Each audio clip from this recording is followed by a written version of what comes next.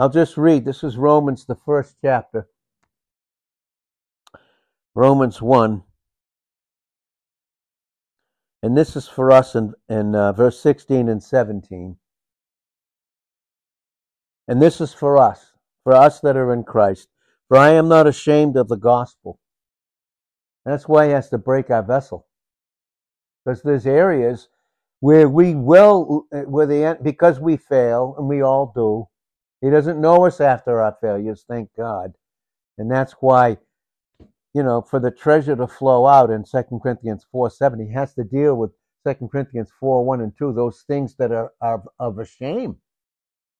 And those are the things that keep us from allowing him experientially to break our vessel. So the treasure flows out. And it's for us, but as it's going out, it's for others, for his glory. And so the enemy does everything he can, but this is what it is for us. And this is when I'm not ashamed of the gospel. Okay? This is 2 Timothy 1:12 and 13.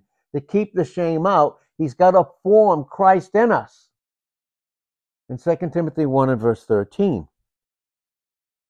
For I am not ashamed of the gospel, for it is the power of God. And literally, who is the power of God? In 1 Peter 1:5 and 1 Corinthians 1:24, it's Christ. And God has not given us the spirit of fear in 2 Timothy 1:7, which has to do with a lot of shame, but of power and of love. See that? And it doesn't flow, love doesn't flow until the vessel's broken. And that's the submission of our will personally. Then the love flows. This even goes into Ephesians 4:8 to 11 to 16. The flow of the gifts has to be united to Christ.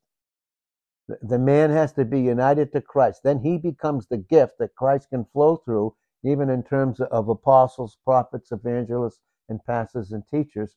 And then that's shared in Ephesians 4:12. And then it goes down right through speaking the truth in love. Right? In 4:15, then it flows into all of us. The same that's flowing in me flows into them.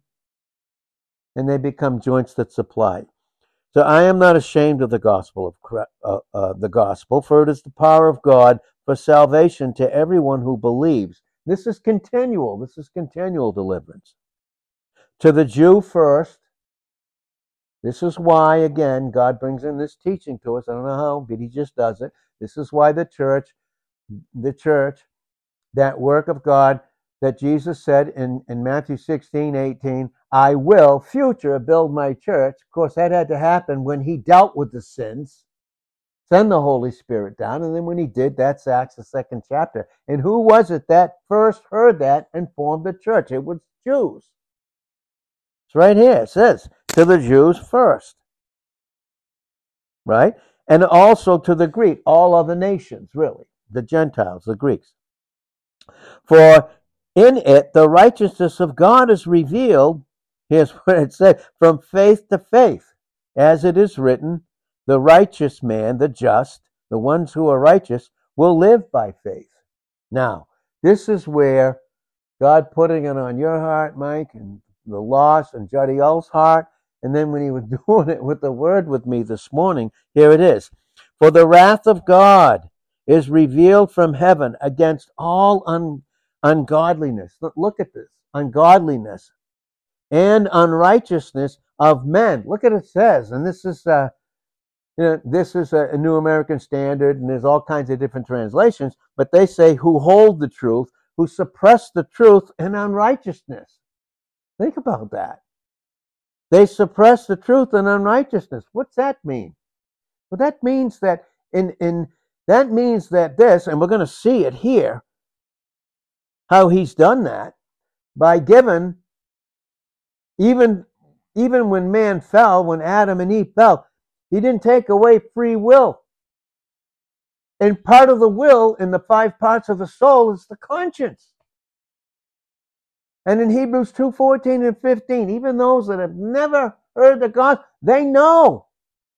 They can know, and it's going to show it here too, by creation in Psalm 19, 1-6, that will lead them to the truth in verses 7 to 14, and do away with all presumption meaning all excuses and all lies.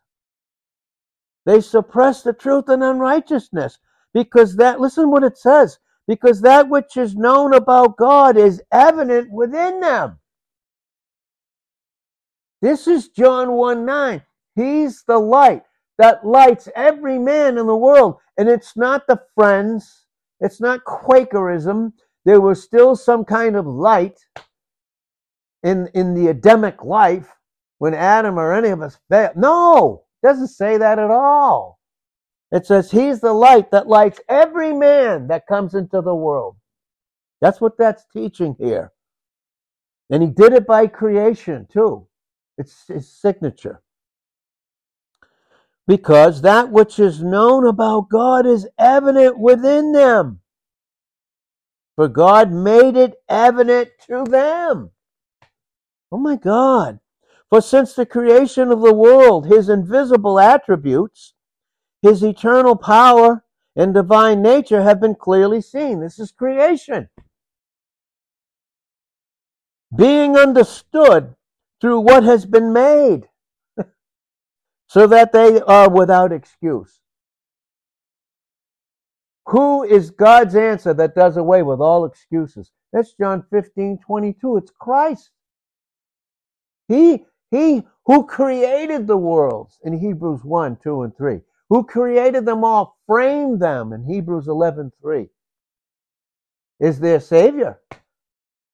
Is their substitute, potentially. His eternal power and nature have been clearly seen, being understood through what has been made, so they are without excuse. For even when they knew God, think about that. Look, and this is putting it in a proper perspective. Not that we lose a heart and weeping and praying for them. No. But look.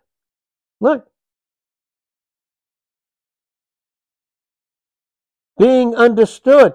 So even though they knew God, they chose not to honor him. They chose not to glorify him. That's what I'm not saying that about everyone. Of course, before you reach the age of accountability, what happens to all the kids and all this? Well, they're instantly in his presence. That's crystal clear. They're not saved in the sense of operating with their will, but it's still part of God's will if they haven't reached that, and he knows who would and who wouldn't, if they're safe and in his presence. But everyone that does know, reaches the age of accountability, they know it. This Bible's making it clear. Even though they knew God, they did not honor him, glorify him as God, or give thanks. You look at the dangerous times that we live in right now, the most hard, dangerous times, literally in our country, we've ever seen. And then you can see in 2 Timothy 3, in those first 13 verses, you see right in there about a category of how individuals function in their outright rejection of God. You see, even the Jews in John 1:11, when he came unto his own, it's not that they did not recognize that he came from God from them. They did and rejected him. That's what it says. It's not really, they received him not. No, that's not what the original says. No, it says they outright rejected him. They did. Multitudes do it today. It's crazy to think about it. And this is what breaks our heart. But God wants our hearts, our vessels to be broken, but understanding it like he does. Neither did they honor him as God or give thanks, but became futile, vain, empty in their speculations, their imaginations, those strongholds in 2 Corinthians 10:4 that need to be cast down, those imaginations, all those reasonings from the enemy. Their speculations, and their foolish heart was darkened. Professing to be wise. Notice, no confession, no Savior. 1 John 1:9. They became fools. They became self-interpreters. God help us. And exchanged the glory of the incorruptible God for an image. Notice that? An image in the form of corruptible man, and then of birds and four-footed animals and crawling creatures. Why does it say that? You reduce yourself down to this. Therefore, God gave them over in the lust of their hearts to impurity, so that their bodies would be dishonored among them. For they exchanged the truth of God. Notice this, they knew it. They exchanged the truth of God. They exchanged it. For what? For a lie. And worshipped and served the creature rather than the Creator, who was blessed forever. Amen. For this reason, God gave them over to degrading passions. For their woman exchanged the natural function for that which is unnatural, lesbianism.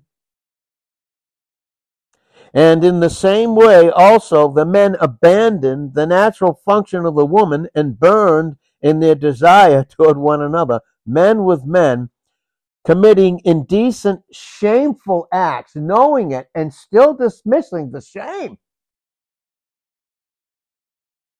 and receiving in their own persons, in themselves, the due penalty for their error. And just as they did not see fit, notice this, to acknowledge God any longer, they weren't going to do it. When would they do it? Would they do it in hell? And after a while, without a Savior and having salvation, would they be changed and God would let them out with universalism? Never. They're unchangeable. They're unchangeable because there's not the proper exchange.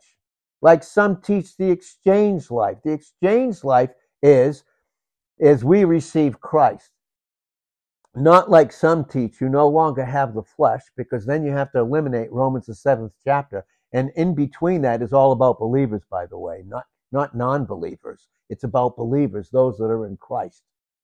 Because then you see it leads right to the 8th chapter from the 7th chapter. It's just dealing with these areas and issues of shame and guilt experientially.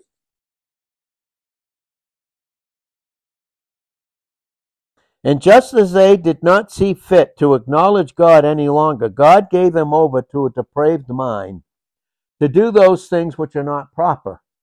King James call it not convenient.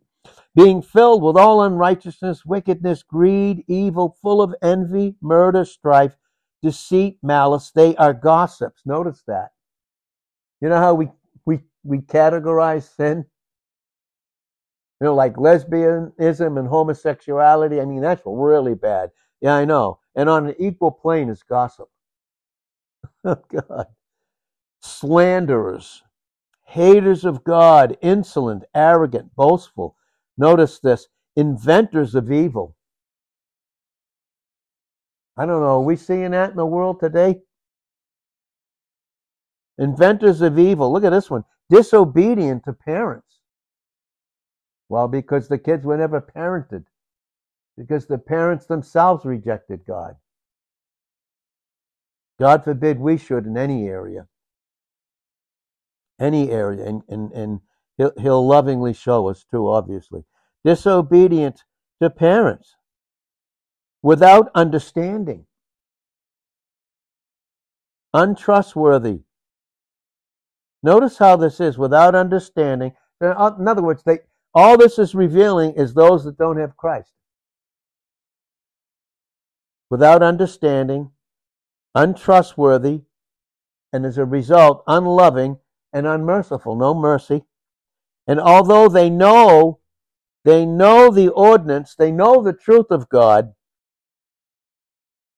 that they who practice such things are worthy of death. Think about this. They know, it's known in them, that what you do, you continue to do, you know it's worthy of death. And I'm going to tell you, this is what they know. Because the Bible brings it out. Not annihilationism, not being extinct, but living separated from God forever. They know that in measure. They do. They not only do the same, but also give hearty approval to those that practice them. And this is what I got this morning from this. There's only two ways to know God. In Christ or in hell and in the lake of fire. And both have to do with eternity.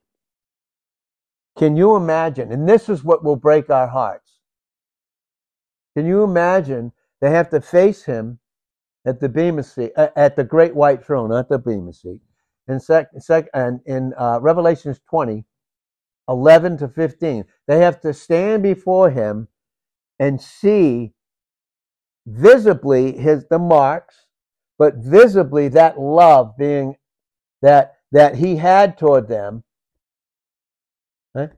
And that for all eternity they have to know it that way. Can you imagine that? That's what the Bible says in Isaiah 66 and verse 24, in Mark 9, 44, 46, and 48, where it says, the worm dies not, and the fire is not quenched. Now this would break our hearts. Because here's the difference. Knowing God with a clean conscience, in Hebrews 10, 1 and 2, versus in a pure conscience in Titus 1, verse 15, the A part, or a defiled conscience, but still knowing that God loved you that way, but you don't experience it. You don't experience the fire of it, the purity of it. You don't experience it. That's the greatest pain in hell. Their conscience. What will it do? What will the conscience do? What does our conscience do experientially when we don't realize and don't submit to him? What does the enemy do? What does he do with us? He constantly accuses us and condemns us and makes us feel guilty and shameful.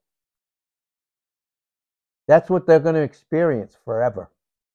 Forever and ever. But then, in Isaiah 14, 7, 8, down through 17, 18, 19, they're going to narrowly look at him, God, and they're going to say, you're the one? You know? But obviously, they had a will that wasn't submitted. So and God brought it up with me this morning. There's only two ways to know him. Because he made this clear to me, he will be known. He will be known. In other words, and how? His great love, which was the cross, the height of evil. You want to talk about in the fullness of time. Galatians 4:4 talks about that. Well, why did God do things like this? Why were we born where we're born and they were, and all? Because God considered that the full summation of time in all of it. It's still going to go on, but the full summation of it in God's mind was the cross, the height of evil. The height of evil. Height of it. And you know who it was? You know who is his greatest, most hateful enemy? You know more people have been killed on planet Earth by so-called religious wars than any other war you could even imagine. And it was the religious crowd that cried out in John 18:40, not this man. Nope. And God forbid the flesh in us that we're not of. It's not going to make any different profession unless we have a proper confession. Thank God we have it in 1 John 1:9. They're going to say, they said, not this man, because when they were saying, not this man, what were they saying? And Jesus even said it about him in John 7, verse 1, and John 7, verse 7. They sought to kill him. And the word kill him is the Hebrew word watzak. And that's why some people think, well, in the Ten Commandments in Exodus 23 to 17, it says, thou shalt not kill. It never says that. It says, you shall not murder. They cried out, murder him. Oh, my God. And they live with that. That's the worm that doesn't die. That's the conscience. That's exactly, you want to know what the worm is in Scripture? That's what it is. It's the conscience. Because we know this based upon this particular bunch of different scriptures, but this alone. And God is making this clear. This goes with Psalm 19, 1 through 6. This is what he's teaching right here. And for us to know it this way, and of course to go after them, but this is Romans 2, 14 and 15. For when Gentiles who do not have the law do instinctively the things of the law, these, not having the law, are a law to themselves, in that they show the work of the law written in their hearts, their minds and emotions, right?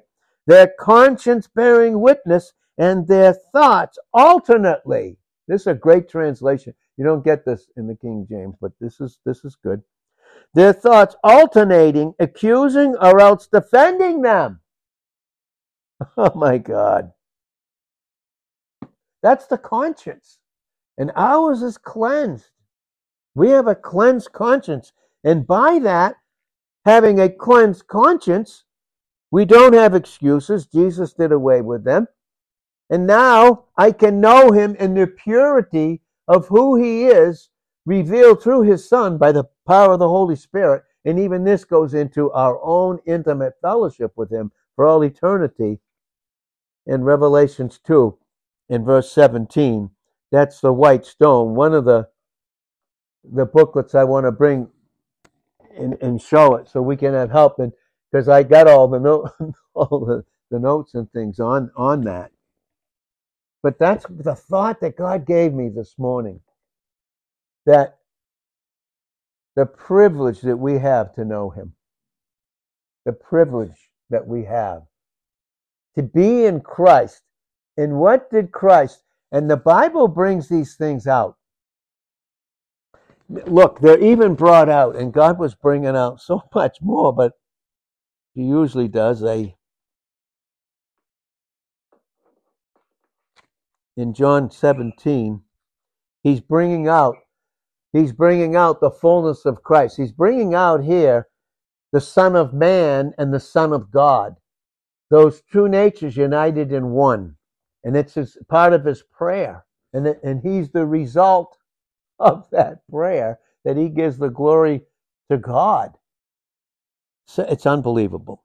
Well, this is his prayer. This is John 17, verse 22. And this is the result of a cleansed conscience. This is John 17, 22, where he says, the glory you have given me, I have given to them. That's the Son of Man, the head of a whole new race. He's given that to us. That's Colossians 1:27. Christ in you, the hope of glory. That's speaking about his impeccable humanity, which was never separated from his deity as the Son of God. And you get into all this other Gnostic teaching that Paul battled in the epistle to Galatians, of which he had to write with his own hand, which he did. Aren't we thankful that God still had him do that? And he says, again, in John 17:22, the glory which you have given me, I have given to them, that they may be one, just as we are one.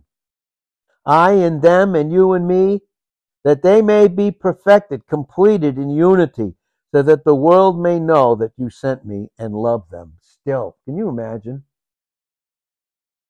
And like we said, through us, broken, loving them. God still loving them through us. Amazing. But through a broken vessel. A submitted will.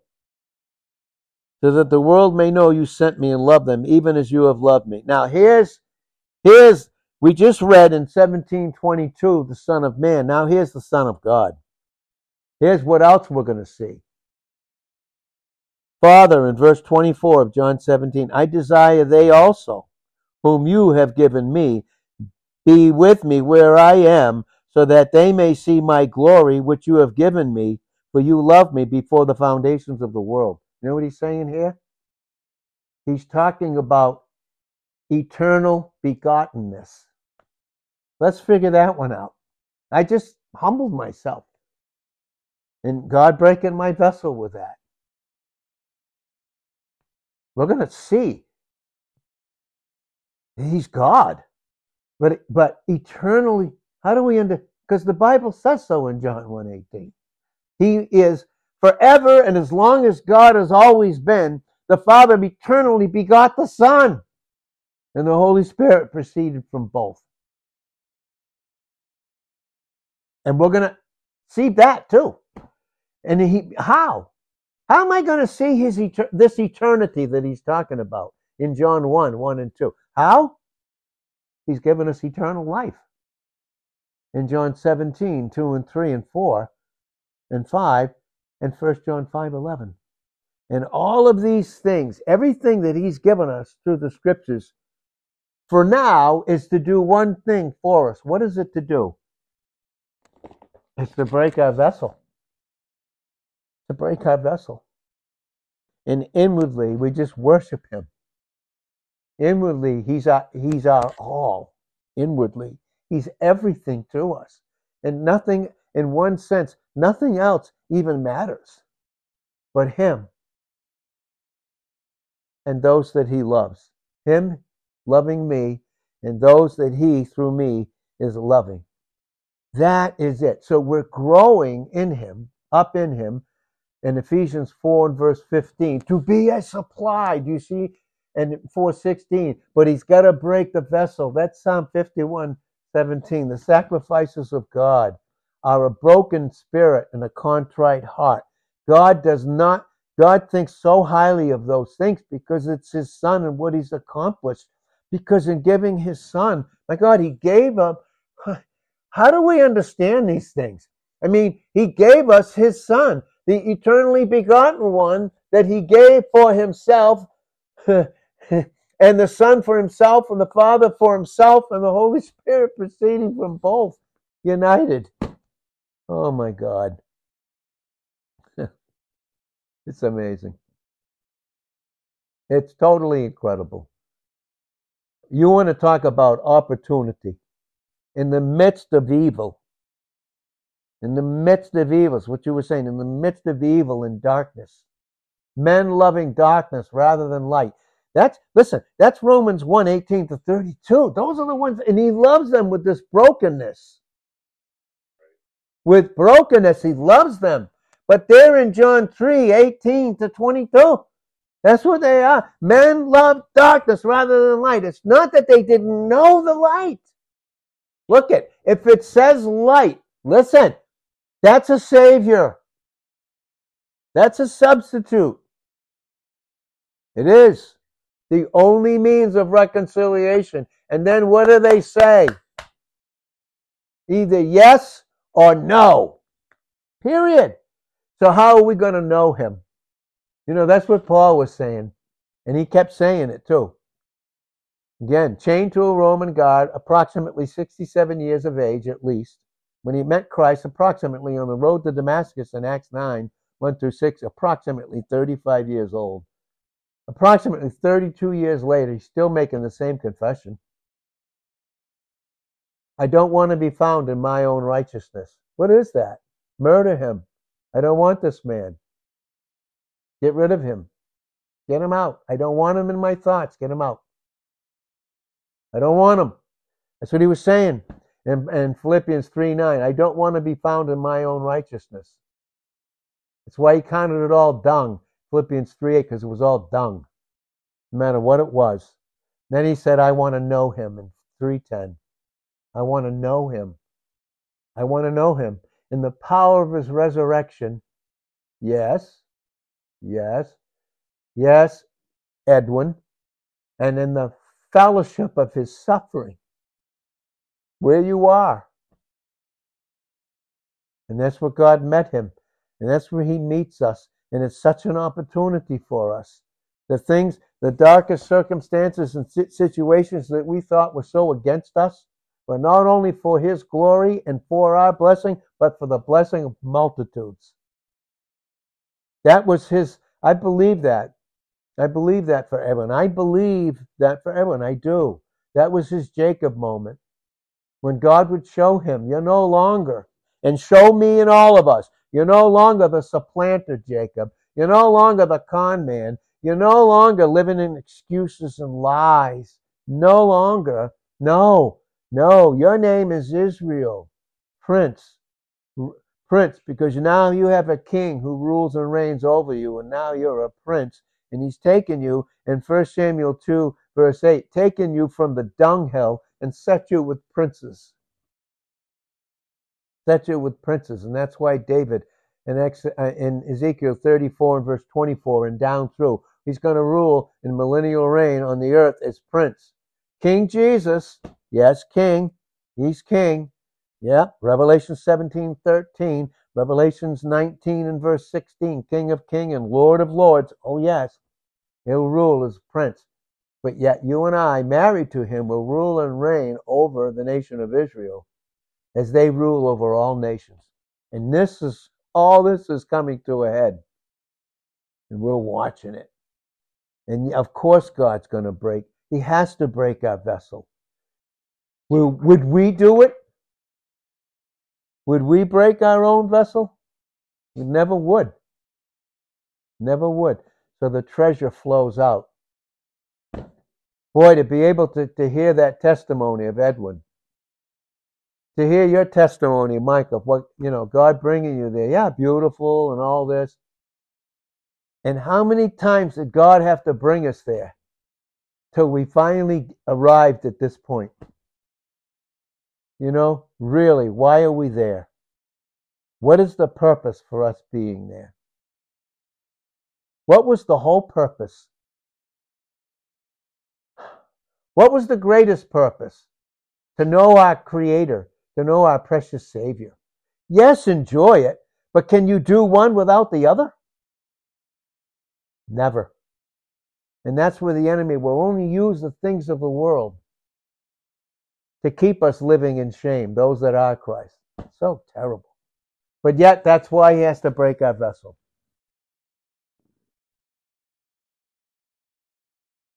Knowing him. Just think how we can know him continually, and how we will in Ephesians 3 and verse 19. To know the love of Christ that passes knowledge. Yet that same knowledge is the worm that dies not, that passes them forever in eternity in hell. And then ultimately the lake of fire. That's how they're going to know him. Oh, God help us. That doesn't break your heart for the lost. Boy, I'll tell you. And seriously, for any of us, this will give us proper definition. When another believer lives in sin or even against us, how should we know that? With brokenness, and to restore them. That's Galatians 6, 1-4. Not to accuse them, not that they are your enemy, not that you compare yourself. Oh, in 2 Corinthians 10:12, God forbid, Oh well. That was the thoughts he gave me this morning with all of this and unbelievable brokenness. Was there's only two ways to know him, because he will be known. He's going to be known. And even now we have the privilege to grow in that. Knowing him. At John 8:32, you will know the truth. When will we ever stop knowing the truth of his love? Think about that. In our own personal way in Revelations 2:17. John 8:32. Ephesians 3:19. To know the love of Christ that passes knowledge. It's going to pass knowledge. Oh. And to see that, you imagine being there? Having that shared glory exchange life with him? Because that's John 17:22. Individually in Revelations 2 and verse 17, personally with him. But then all of us looking at him. I can't even imagine. Because that's 17:24. Oh my God. We're going to learn things. I don't know. Right now, I don't know. He's eternally begotten. Yeah, that's what the Bible says. That's what God says. The Son was eternally begotten. And yet never a time they were ever not. Let's figure that out. If that doesn't humble us, oh boy, I tell you. No wonder, truly, when you truly do get to know him experientially, you know that you don't know anything until he reveals it to you. You know it for a fact. And then that true knowing experience is never used as a prideful thing to compare yourself with someone else. Never. Never that.